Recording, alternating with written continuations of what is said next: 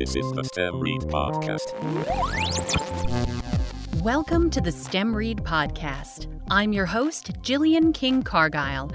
I'm a writer, a science lover, and director of NIU's STEM Read. This episode is a Halloween bonus. We're talking about fake ghosts and meddling kids. Our guests are archivist and dime novel expert Sata Prescott, one of the authors of the new YA series Daphne and Velma, Morgan Baden, and author of Meddling Kids, Edgar Contero.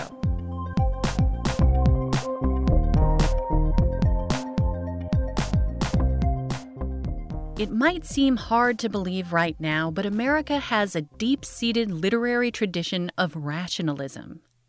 Long before the Scooby Gang pulled a rubber mask off a fake monster, there were scores of dime novels and pulps featuring smart, competent characters who could debunk even the spookiest of spooks. In early American literature, especially in its consumable pop culture, the dime novel, heroes trusted in science to save themselves. They explained away flying specters as greedy robber barons using phosphorescent paint and pulley systems. They bucked the European tradition of melancholy souls speaking across time. In this episode, we're going to talk to authors and experts who explore, update, and even upend our traditions of fake ghosts and meddling kids. Our first guest is Sata Prescott, NIU Library's Albert Johansson Project Director for Nickels and Dimes, one of the largest online collections of dime novels in the world. After that, we'll talk to authors Morgan Baden and Edgar Contero. Here's my interview with Sata Prescott.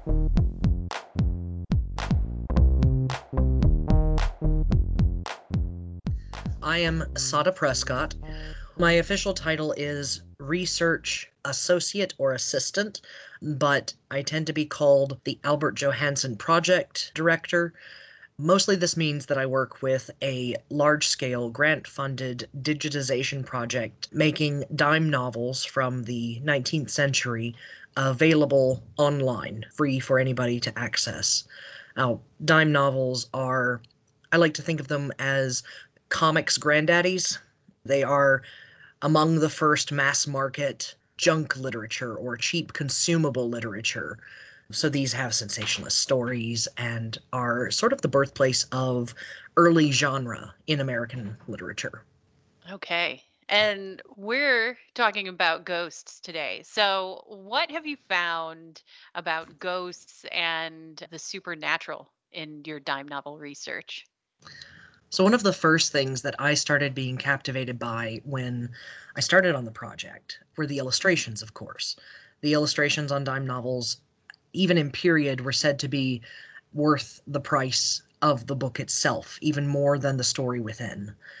So at first I started finding wonderful pictures of monsters. There's a really notable one of a werewolf figure. So I started finding all the monsters I could. And along the way, the number one pictures of monsters that I saw were ghosts. And a good ghost story is always excellent to find.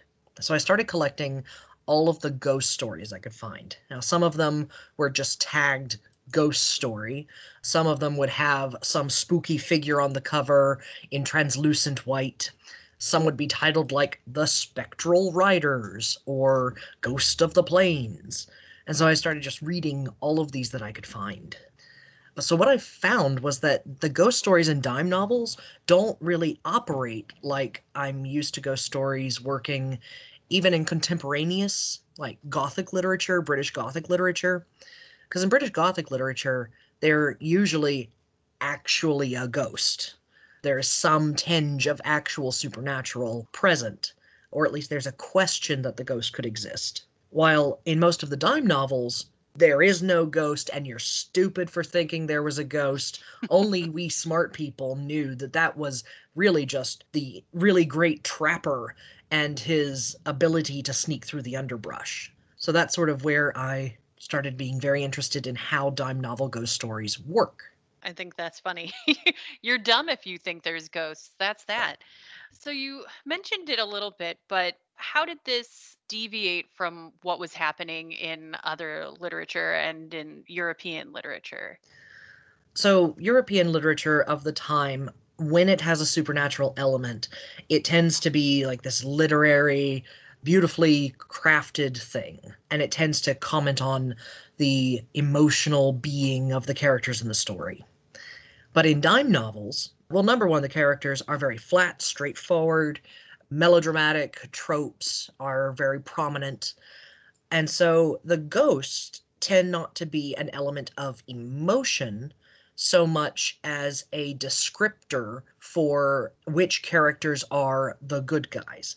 Number one, the ghost isn't real, or at least very rarely real. There are some real ghosts, but for the most part, the ghost isn't real, and it's someone doing something to intentionally make someone else spooked in order to achieve some plot point. In the digitization lab, we call them Scooby-Doo mysteries, essentially, because that is the basic format. There are some scared people, there is some kind of investigative body who doesn't believe in the ghost existing, and then we find out that the ghost is crafted from some kind of mechanical apparatus or disguise, or in some cases, it's just somebody who's very skilled, so they could not possibly be that skilled in real life, so it must be a ghost. Okay. So, why do you think that this came about as an American way of looking at ghosts at the time? There's a wonderful book about American fairy tales, or rather, American folk stories tends to be the term, since we don't have things that can really be called fairy tales most of the time. But that book looks at American folk stories and British fairy tales, and the basic conclusion is that British stories emphasize the natural world being in control and the human element not being in control. So at the whims of accident, fate, and other entities' desires. While American folk stories, and I'd argue American culture in general, tends to be much more focused on the rugged independence and capability of the individual. And I would suggest that just as that holds for our folk stories, it holds for our genre fiction as that started developing. Our early genre fictions are westerns with cowboys, rangers, and wild landscape conquerors, detective stories in which a clever individual identifies the reality of a secret situation, although dime novel detective stories don't look quite like your average Sherlock Holmes, and supernatural stories in which one genius person exceeds the abilities thought possible by those surrounding them. So there's very much that capable, competent individual at the heart of these kinds of stories. So very different from the caught in the thrall of fate that tends to show up in more European fiction. That's interesting. And I wonder if it plays into then later genres, that idea in science fiction of that ideal man who is, completely capable in any situation, on Earth or in the stars. Yeah, the so-called Heinlein man is that whole thing. So dime novel heroes are definitely heroes, and dime novel villains are absolutely villains. Its source is definitely melodrama. And even in the later periods of these early pieces of fiction, that doesn't change very much. I mean, like I said, these are the precursors to, well, first pulps and then eventually comics, where again, your superheroes are very, very super, and your villains are utterly vicious. These aren't just the right thing to happen because the plot needs it to happen, but these are the moral imperatives that must be followed. And in terms of the dime novels and the ghost stories that are in the dime novels, whenever somebody is faking a ghost to spook others, they are definitely a villain who deserves to be taken down. What are some of the craziest kind of gags that people use to fake ghosts? So the ways in which the ghosts are faked is particularly interesting, as they are all explained in such scrupulous detail. The technologies, essentially, are outlined such that they aren't necessarily possible, but the commitment to the bit that they are possible is very earnest.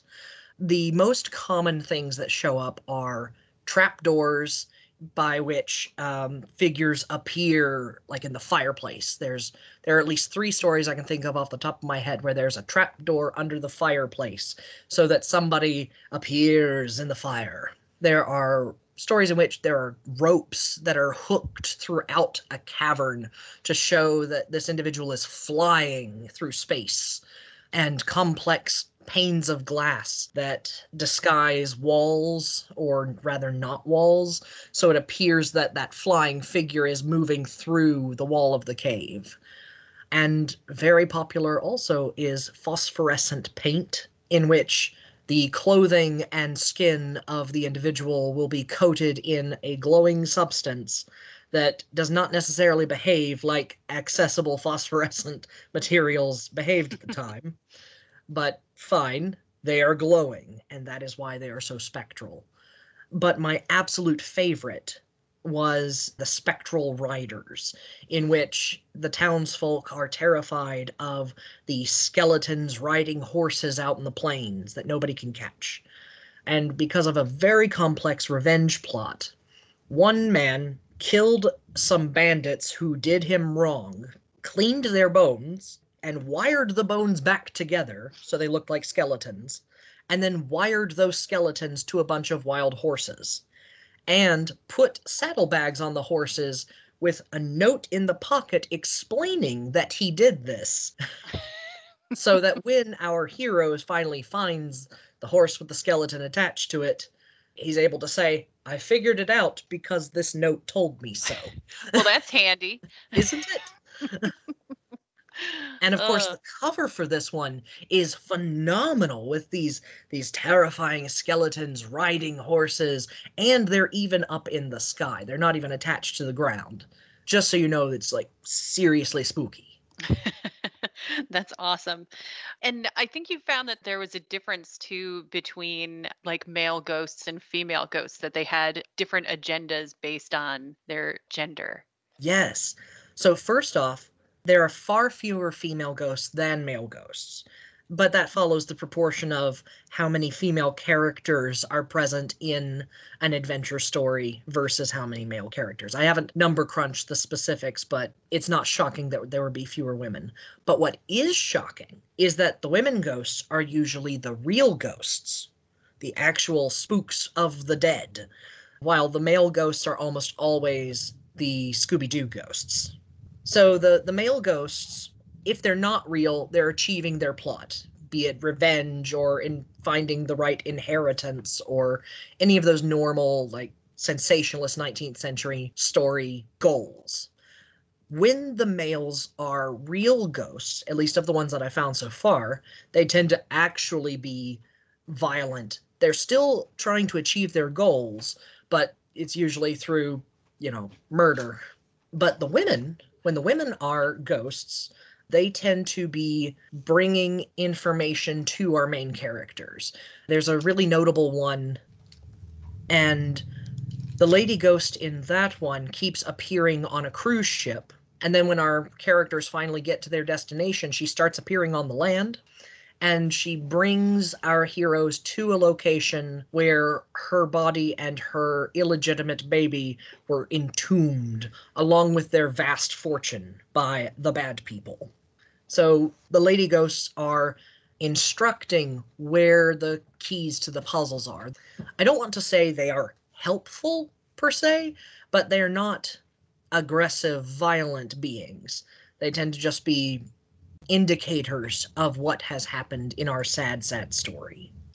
I wonder how that plays in with some of the ways that women were marginalized in these stories going forward. It also seems to at least align with, like, the idea that women could never commit murder or crime because they're the gentlefolk. Sort of a positive variant of marginalization, or at least positive emotions, not good ways to discriminate. But right. But they're the victims more often then. Exactly. They don't have the capacity for violence. Right. So I think that is another thing we should talk about. So because of the time that they were written, there's a lot of material in dime novels that would not be considered acceptable today. I mean, deeply, deeply racist and horrific? Absolutely. That's one of the best things about them, is that it's incontrovertible proof that the people reading these, the day-to-day people, just sort of, accepted these viewpoints as the standard starting point. Like, there are several stories that just don't make any sense unless you have these basic preconceptions about how one race or the other operates, how one gender or the other operates.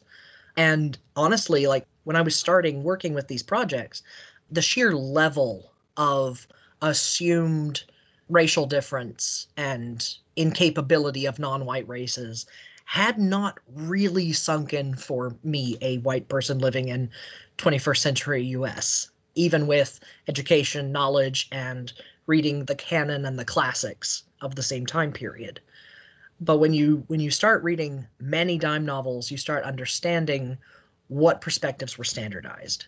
In terms of just these ghost stories, the most common thing that I noticed was that of the ghost stories that are trapper-oriented or woods-oriented, usually the manner in which the Scooby-Doo ghost operates is it's usually just a white man who is scary to native people because he's capable of being in the woods, and so is terrifying all of the local native people by being white and competent. That is a shocking, dependent point for a whole plot to turn on. Yeah. When there was like the greatest frequency of these ghost stories and these kind of specifically debunking ghost stories was around the same time of spiritualism and the kind of that spiritualist debunking. So let's talk about that. What I tend to think about when I think about spiritualism is, in the US, it started predominantly as an East Coast phenomenon, and it was very much headed by women in the time period that is the late 19th century and not quite into the 20th century. And the debunking dime novel stories mainly take place in the central US and the West and are mainly about men. Now, this is conjecture, but I suspect that some of the sudden interest in proving all this ghost stuff is nonsense might be, in some ways, influenced by a desire to push back against a sudden excitement over women's realm having some major influence in culture. That is my suspicion. At the very least, it means that the talk of ghosts and the dead was more present at this time. So our reading public has more knowledge and interest in ghost things showing up. And you can follow just the frequency of ghosts along a bell curve for when they start showing up the most. And it hits right in the same time period. Not unequivocally cause and effect, but certainly correlated. Yeah, I think that's really interesting, and where the stories are situated then, if they're in the Midwest and the West, that it almost seems like it could also be that pushback against that East Coast. Right, that S- elitism, the yeah, perceived elitism. right. Like out here in the country, we know that this isn't real, and we're going to show you why. We Huh. are sensible, down-home individuals, and you're just all urban nutcases. Right. Huh. That's interesting. So why do you think that this American ghost story, this, not a ghost story, continues into popular culture to this day? There's still Scooby-Doo movies coming out and, We just and had one, didn't we? right, we did. So there's this long thread of realism in American literature and in American culture, this confirmation of reality rather than the confirmation of the miraculous. And that's true along our literary history. It shows up a whole lot in our film. We have the Scooby-Doo tradition, of course. And I honestly do believe that it's because of our desire to promote secularism, if not an actual experience of secularism. We search for the rational, the real, and the traditional over the supernatural, miraculous, and novel, meaning new in this case, as a very broad generalization culturally. I think that resonates as a distinctive element of our individual capability. We're not putting ourselves under the mercies of some unknown fate. As I mentioned earlier, we are capable of altering and dominating the things that perplex us. There's also this strong through line of being special because you have the special knowledge that no one else has. Everyone's afraid of this thing, but I'm not afraid of this thing because I can see how this operates. Awesome. All right. Well, thank you so much. Absolutely. Thank you for letting me natter about this thing I like.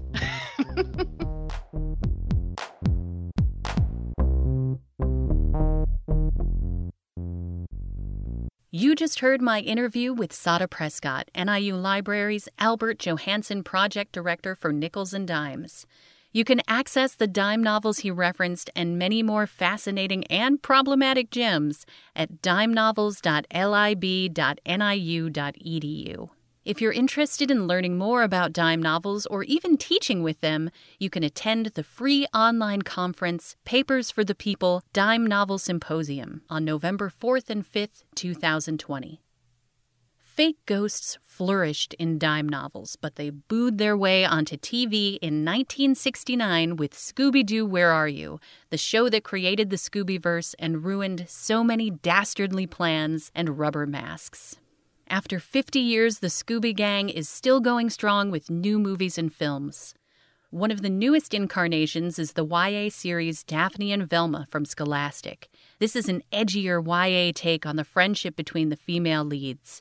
Book 1 is The Vanishing Girl by Josephine Ruby. Book 2 is The Dark Deception by Morgan Baden.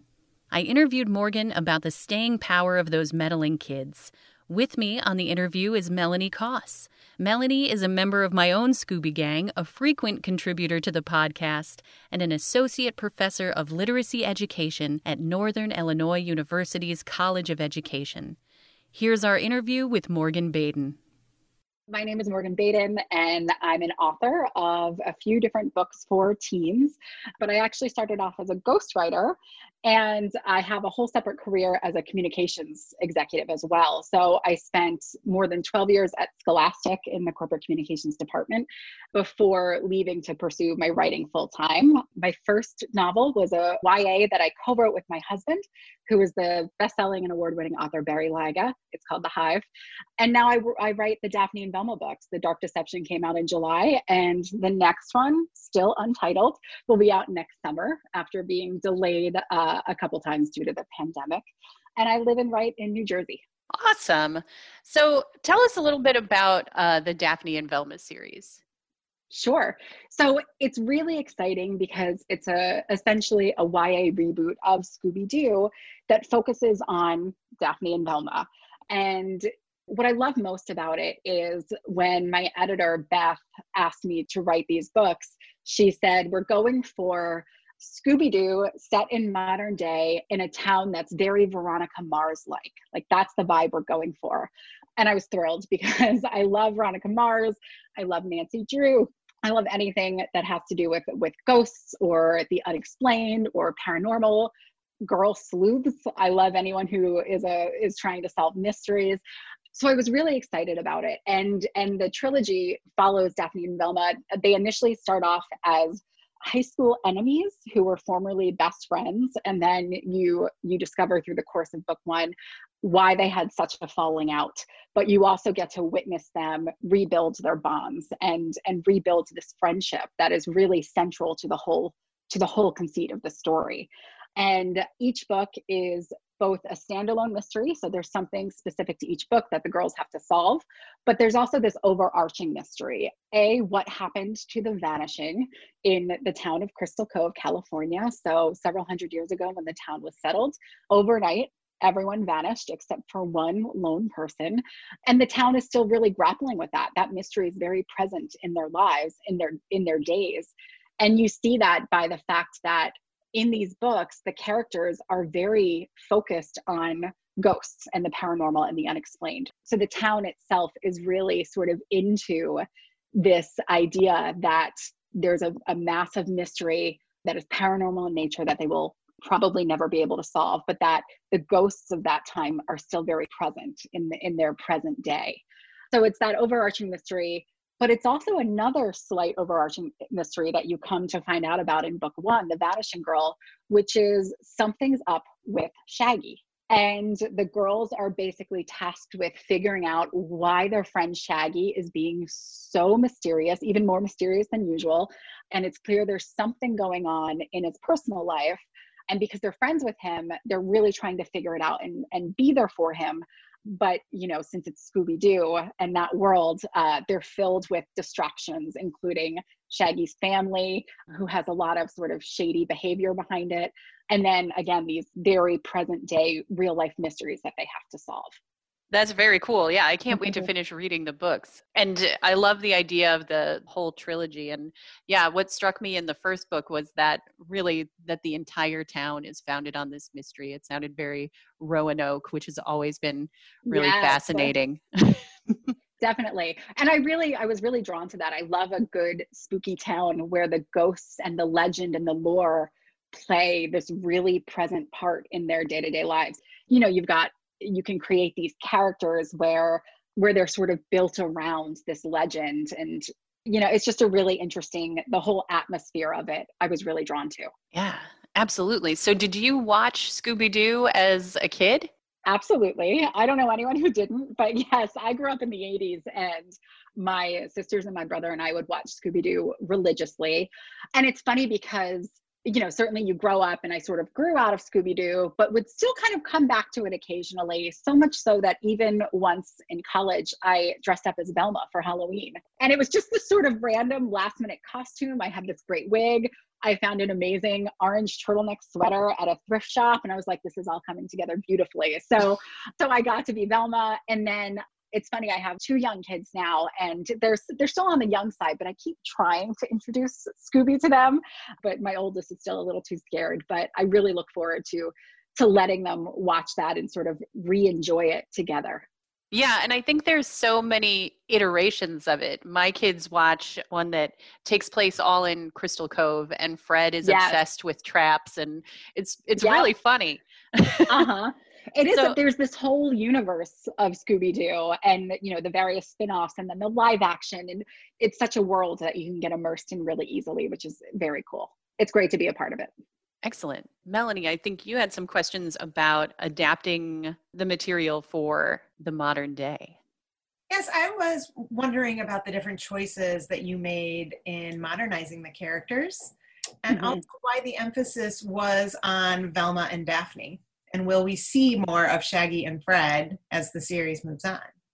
Yeah, great question. So I think this sort of modern day tradition of taking iconic characters and rebooting them for present day is exciting anyway for lots of different reasons. I think with Scooby, you know, the brand is really universal and still super accessible. So that I found that really compelling. And with Daphne and Velma, you know, in particular, I believe teenage girls will save the world. And so I have this particular affinity for writing about and for teenage girls. And it's really neat to have 2 already existing characters who have so much material and backstory to them already, and being able to take them and just sort of make slight tweaks to make them a little bit more modern and really explore with them in these new contemporary ways. And it's really cool that you know, like I said, there's so much backstory already in existence, but to be able to imagine or envision new ways that they would move about in the world today was really fun to do. And, you know, with Fred and Shaggy and of course Scooby, it is true. And I think you'll see, I just turned in book 3 recently, which, as I said, is coming out next summer.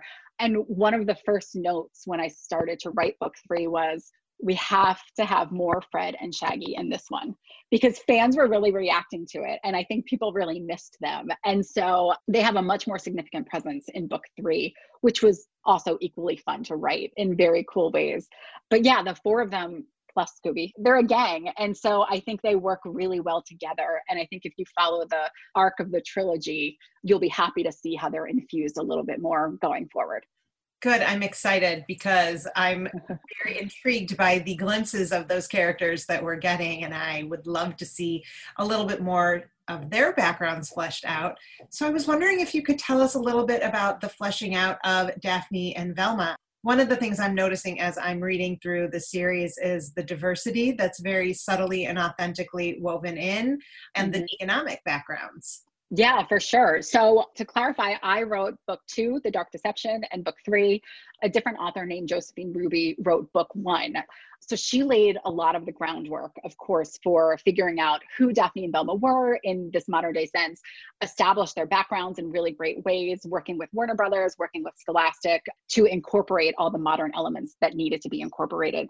So like everyone else, when I read book 1, I actually had a Word document of book 1 that I had to read before I started on book 2 because book 1 wasn't out in stores yet.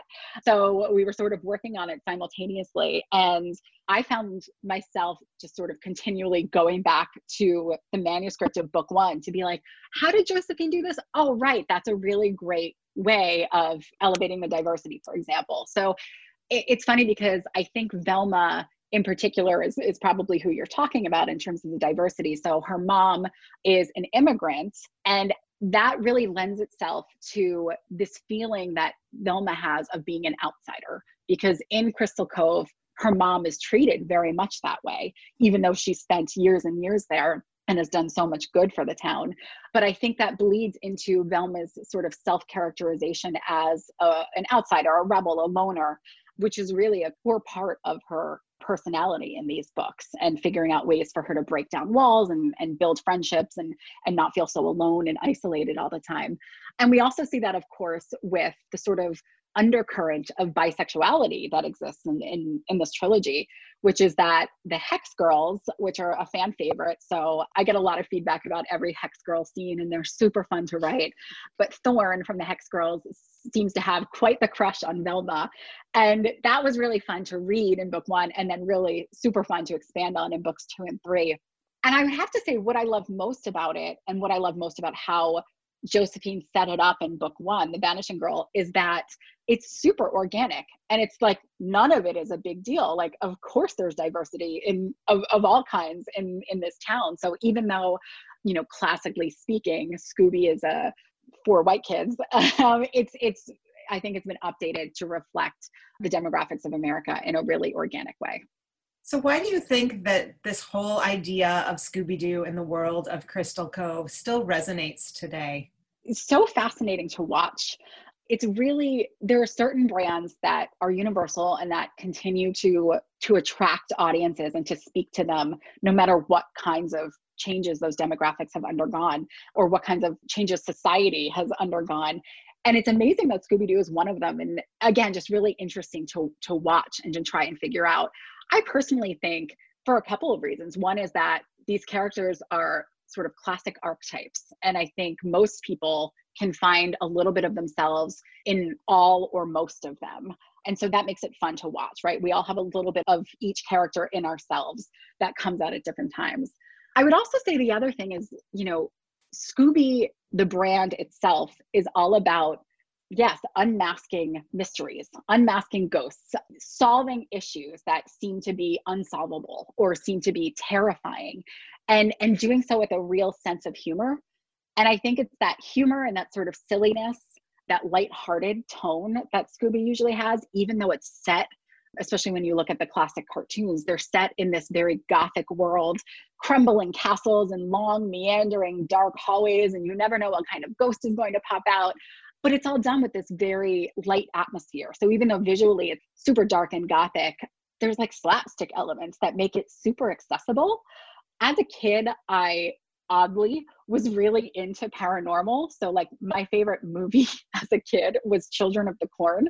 So there's just a lot of like, I'm just very drawn to ghosts and horror stories and things like that, even still to this moment. And Scooby was just a very safe way of exploring those kinds of ideas. And I think people still feel that way today. It's really remarkable to find a brand that still speaks to audiences so many years later. Yeah, it's kind of that gateway horror, huh? Exactly. And, you know, I spent so many years at Scholastic, which publishes these books, but also, of course, which created Goosebumps by R.L. Stine. And we spent a lot of time talking about how Goosebumps really was the entryway for a lot of kids A, and to get interested in reading at all, but B, to explore these sort of scary ideas, which are really metaphors for the world at large, right? The world is big and scary, and as little kids, it feels overwhelming.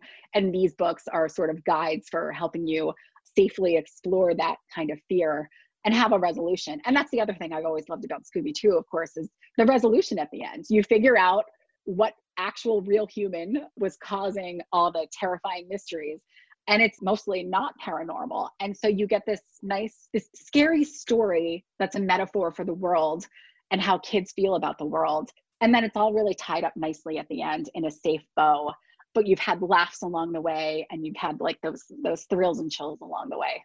So we've been talking with some different experts about this American tradition of these fake ghosts, right? And this idea that science and rational thinking are going to solve things in the end. So how do you see that playing out in Scooby-Doo, and what are some things that you think, as the writer of these stories, both, creating the mystery and solving the mystery for your readers, what do you think they can take away from it in terms of STEM and problem solving?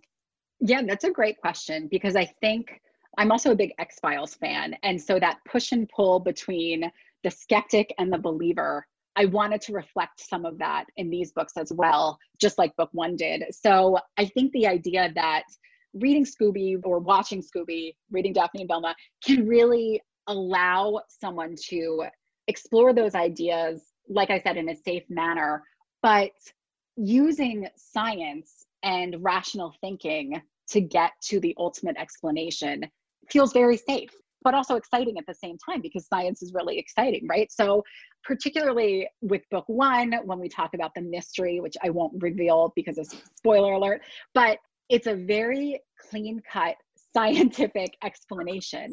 And you don't get that twist until close to the end. And that's super satisfying, right? But it was fun to watch, to sort of set up Daphne and Velma against the rest of Crystal Cove. So it's less so that, Daphne plays the Scully role and Velma plays the Mulder role. It's not like that. It's more like they're both aspects of Scully and Mulder, but they're up against what the town believes, which is this immediate inclination to blame paranormal, rather than to face up to the fact that something's not right in Crystal Cove and they have to figure it out, and they can use science to do so. Yeah, I think it's interesting that you bring up the X-Files. I love the X-Files too. And I've just had a lot of people that I know both in writing and in science have talked about that being such a major influence. Like the Scully effect is something that, I don't know if you're familiar with that, but this idea that many women who have advanced degrees in science now watched X-Files as a kid and were influenced by that. So do you see Velma as one of those characters who could, be that entryway into that science and mystery solving? Yeah, I love that. That's a great way of putting it. And here's where I confess that when I dressed up as Velma for Halloween in college, it was because I had the wig from dressing up as Scully the year before. And they're almost identical wigs when you think about it. But I love that idea. Velma is she's very rational in the books. She sort of rolls her eyes a lot at the paranormal discussions that people around her have. I think there's a really great moment in book two where she and her mom are having a discussion, and she sort of grumbles about the gullibility of the people of Crystal Cove. And her mom essentially talks some sense into her and puts almost a scientific spin on why people are gullible about paranormal activity. So I think that sort of loops it back around. But yeah, I could definitely see Velma as an entree into science and into more discussions around STEM. See, awesome. I have dressed up as Daphne once because my hair, now it's not. Yes. Because of the hair, what used to be red. It grew red. Now as I get older, it wasn't. And I wanted to be Velma, and I got stuck with that. Oh, and that's actually really interesting, because I feel like most girls say they want to be Daphne, but they feel like a Velma on the inside, no matter what they look like on the outside. So that's really interesting. Yeah, Velma's made a comeback. For sure. I do think that you should make that your author photo, though, the picture of you as Velma. Yes. That's a great idea. You know what? Actually, Halloween is next weekend. I should get the whole family dressed up. I do not even think of that. Well, if you idea. do, we want to see those pictures. We want to see the photos. Got it. I will do. Well, thank you so much for having me. Thank you. Thank you.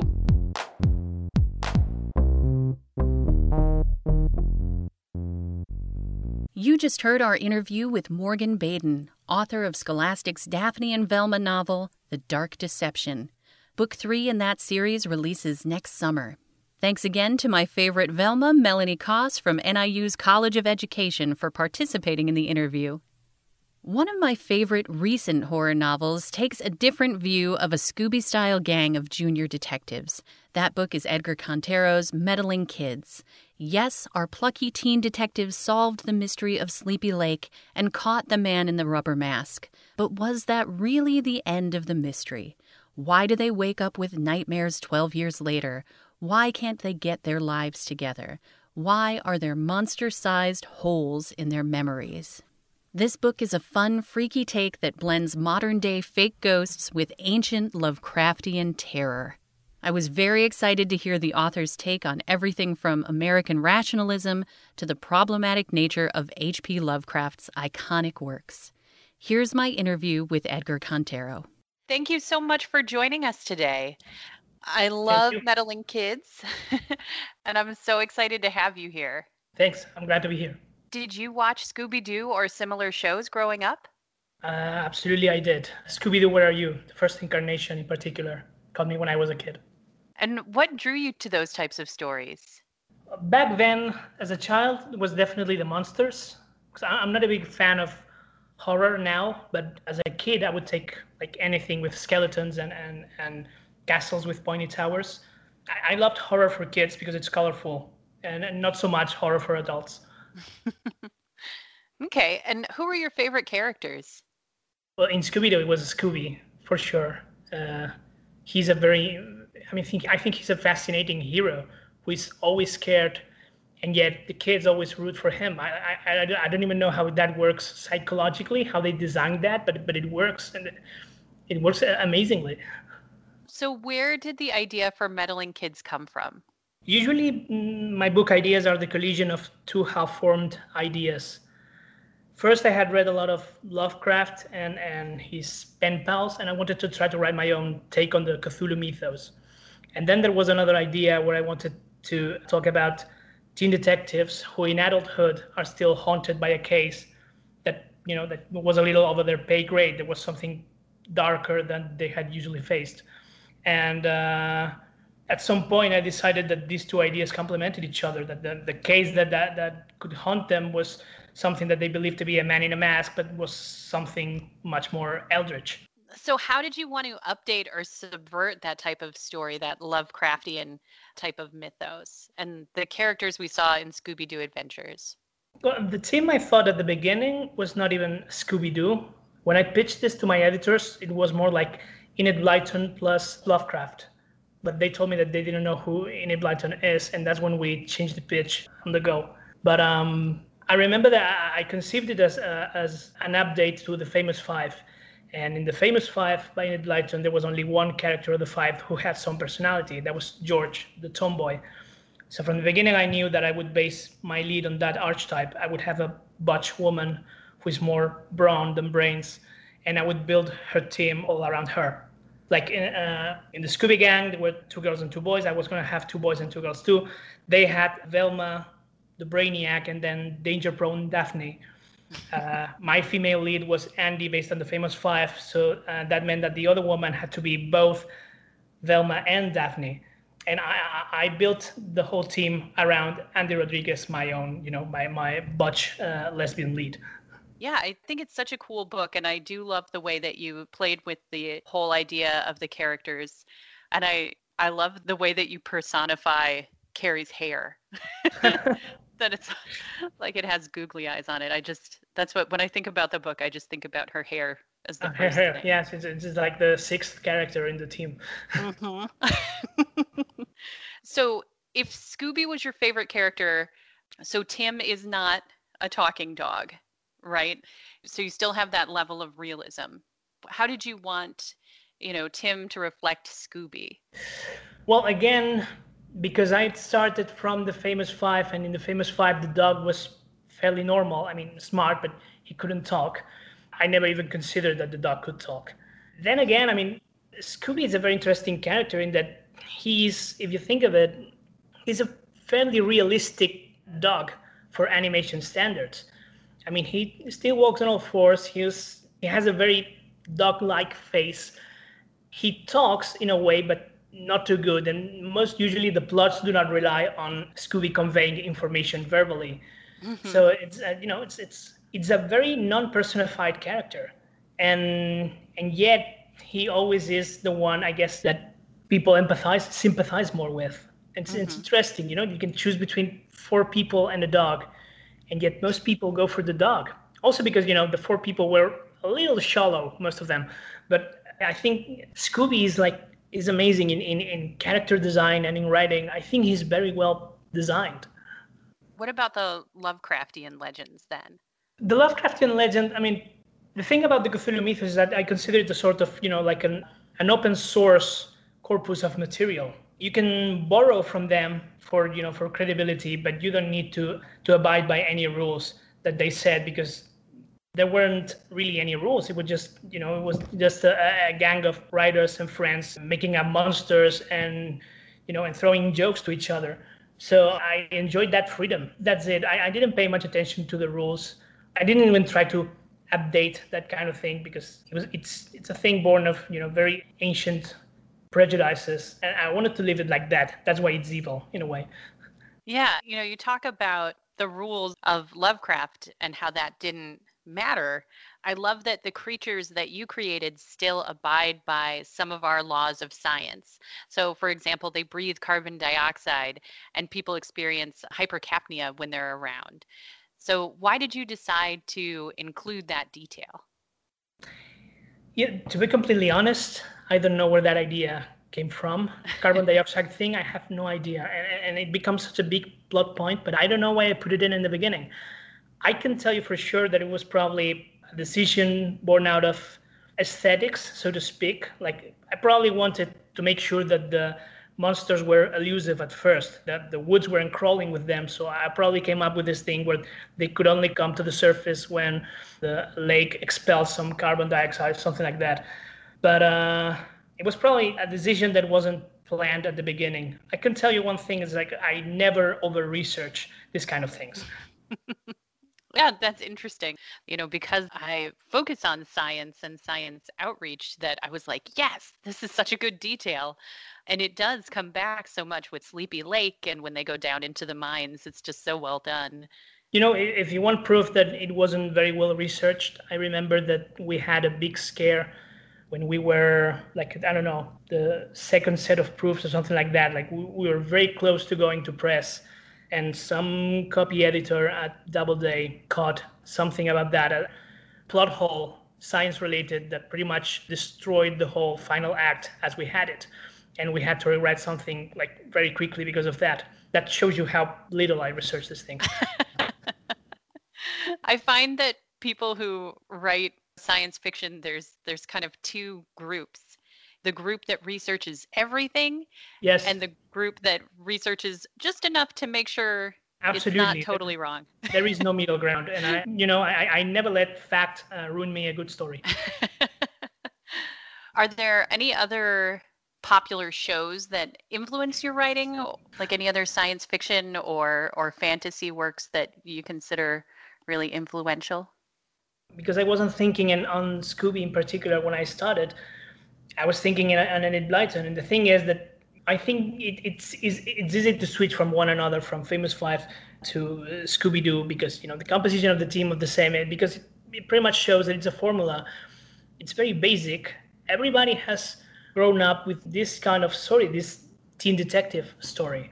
I found out while researching, that there was Enid Blytons all over. Enid Blyton was British and started in the 1940s writing teen detective novels. They were not too popular when I was a kid, but they were in Spain because Enid Blyton was very conservative and her values had fallen out of fashion already in the 80s, but not in Spain because Spain was a little backwards back then. But I've noticed that in Germany, in Sweden, they all had this local author that specialized in this kind of teen detective stories. And every language produces its own. In America, it used to be the Hardy Boys and Nancy Drews, that kind of thing. Mm-hmm. So it's not specifically about the show or this book. It's just, it's a formula that we've seen throughout the 20th century, really. The Scooby formula was so very widespread. It's just like, it's like one variation on the recipe. Yes. Well, I've been talking with other experts about the idea of American rationalism and the literary tradition of fake ghosts that can be explained by science. So in your story, science can only take the characters so far. As someone who grew up outside of the United States, how were your stories and your folktales different? And how did you want your work to respond to or subvert that idea that there's always a reasonable, logical explanation for the unknown? Well, first, let me say that I've lived in the United States the last 3 years, and it is kind of hard to believe that rationalism and trust in science were ever a core value to this country. Mm-hmm. my impression right now. But that said, I think that a lot of people outside the US live exposed to American media, American storytelling. I have all my life. It's one of the reasons why I came here. So I can hardly tell which part of my stories is American influenced anymore. And personally, I am not even a big fan of the fake ghosts motif. I consider myself a rationalist, but I want real ghosts in my stories. In fact, I kind of missed real ghosts in my life.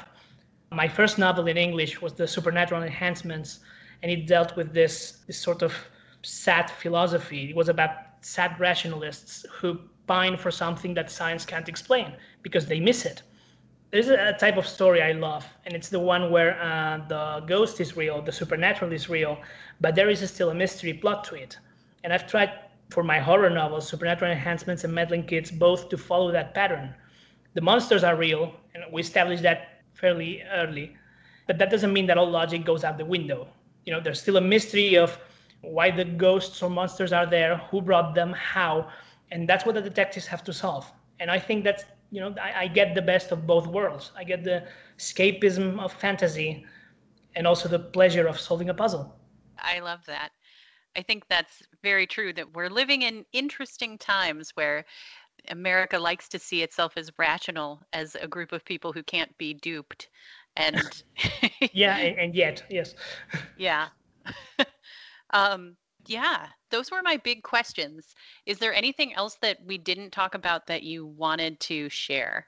The only thing that I could comment on is that I'm surprised that, Meddling Kids is already 3 years old, and I'm still being asked questions about it, which is, books don't usually have this long a shelf life, and I'm very happy for that. Well, I'm excited to share it with more people because I love the book. And I was talking recently to one of the writers that is working on the new Scholastic series, Daphne and Velma, which is a YA update. And I said, have you read Meddling Kids? And she was like, I just found out about it. And I'm so excited to read it. So yeah, it tapped into something that people hold very dear. So I'm very glad for that.